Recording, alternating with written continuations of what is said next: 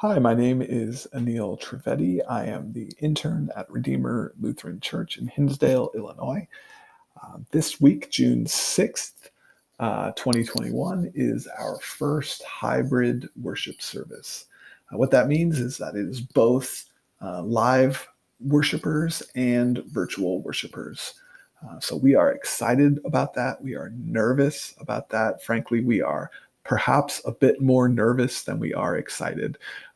But we are grateful for the opportunity to be having some relaxed COVID restrictions and precautions. We are continuing as safely as we can. So we're still requiring masks. We're still requiring social distancing. We're still limiting capacity, all of those things. But we are welcoming folks back in and figuring out how to do this new hybrid worship service. So thanks for listening.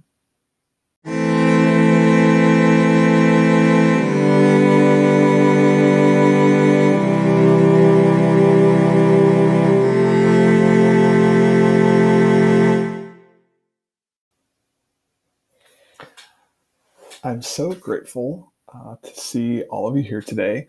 What a long and strange 9 months it's been for me thus far here at Redeemer as an intern. I know it's been a strange time for all of you as well, and not just because you've been forced to listen to this tall, lanky Indian kid spout his nonsense about baseball week after week.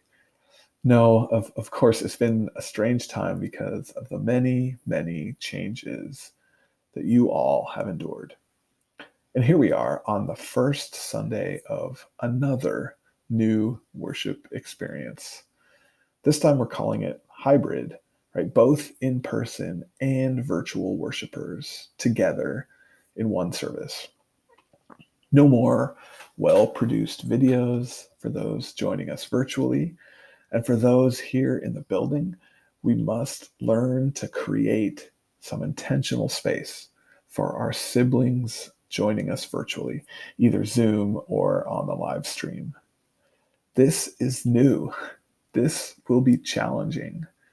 There will be goof ups, microphones accidentally turned off or too loud, right? Video errors, and any number of other problems.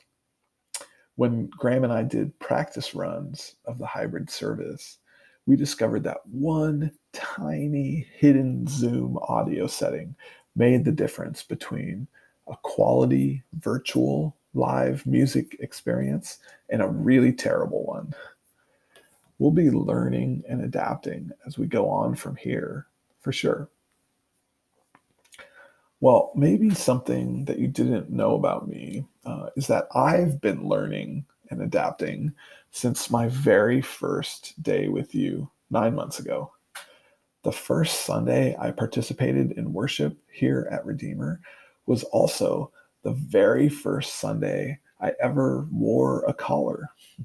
And it was the first Sunday I ever wore an alb either, this white robe. Don't worry if you didn't know that it was called an alb. I had to Google it too. So many of the rituals and traditions and patterns of higher liturgy in the Lutheran Church were completely foreign to me. My entire experience in the ELCA prior to this was at a church with a much lower liturgy, a much more casual environment. I even told my intern committee early on that when I preached at my previous church, I might even show up in shorts or grab a stool and sit down while preaching. But I came into this time with you all eager to learn. That's what this year was about for me, an intentional year of learning. I was fortunate in that way, really, with all of the upheaval and messiness of this pandemic year. I came into this experience knowing already that I would be stretched and challenged, that in my time here, I would discover how God shows up and meets this community. And that even though it looks quite different than I was used to, I would come to learn and trust that God shows up nonetheless. Well, as we pivot back to the Gospel of Mark for much of the rest of the summer, I think it's important to remind ourselves of a central theme in Mark's Gospel, a theme that was revealed just a few verses before today's text. The author of Mark tells us that Jesus came to Galilee, proclaiming that the kingdom of God has come near. God was showing up in a new way. God was showing up embodied in the person of Jesus. This was strange and new and confusing, and probably even frustrating for the people in Jesus' life and community. And moving back to today's text, Jesus' family, those closest to him, were so distraught by what Jesus was up to and the crowds that he attracted that they actually moved to restrain him and said that he was going out of his mind. That's not particularly supportive, is it? And God's embodied presence in Jesus was more than just confusing and frustrating. It was dangerous and threatening to those in power, the scribes, the religious leaders who accused him in today's text of being essentially the devil. The new work that God was doing in and through Jesus was met with resistance and fear and frustration because the kingdom of God that had come near didn't look like folks expected. But don't get me wrong, there is deep comfort in the familiar, and that's not a bad thing. Of course, we prefer our own mother's special chili recipe, or in my case, my father's version of Indian bread. Of course, in a perfect world, we'd have the best versions of every dish for family dinners. But when our insistence on those preferred versions of meals we love so much prevents us from gathering as a family for dinner at all, we've missed the point. We've lost the plot. There is food at the family dinner, of course, but the reason we force our kids to sit and eat with us is so that we're together, to see one another face to face, having a conversation, giving time to one another in love as a way of growing and strengthening our family relationships. The food is wonderful and becomes a part of that experience for us. But the reason we gather for family dinners is to be together as a family. And just like we have a preference for our favorite meals, we also have preferences for the way we worship, each of us, based on our history and experience. The patterns and rituals and traditions are meaningful. They have value to us. But what is the reason we gather together for worship?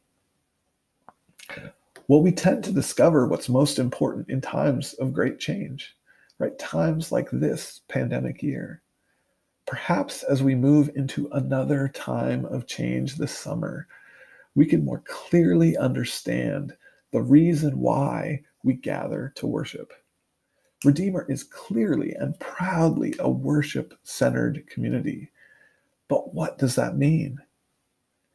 It means that at the core, our center, we gather to encounter the risen Christ, to be reminded of God's work of forgiveness and restoration, to receive the Spirit's movement in the word proclaimed, to encounter Jesus at the table in body and blood, and to be sent out, transformed into his body for the sake of the world. We gather to be refreshed and renewed, to grow in faith and trust and participate in God's work in the world.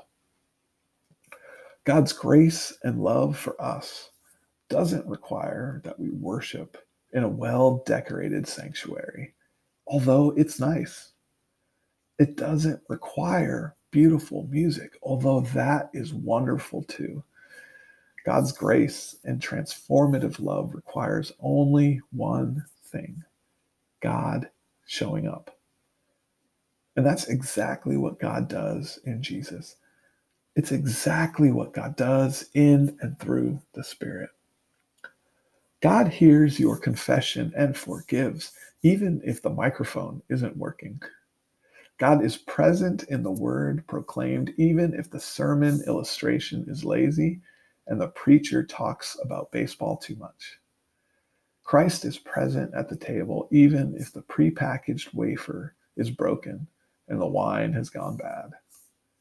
Mark reminds us that the good news of the gospel is that God does the work. God shows up. And our job is to trust that it's true, to trust in God's work and God's presence in the world. The good news of the gospel is that God does the work. God forgives you, no matter who you are. God gives you new life, no matter what you've done. God loves you so much that God shows up in the person of Jesus. God is a God who stops at nothing to love and forgive and transform. The kingdom of God has come near in the person of Jesus. May you grow in trust of God's unstoppable presence in diverse forms of worship. And may that bolster your faith in God's unstoppable love for you. Amen.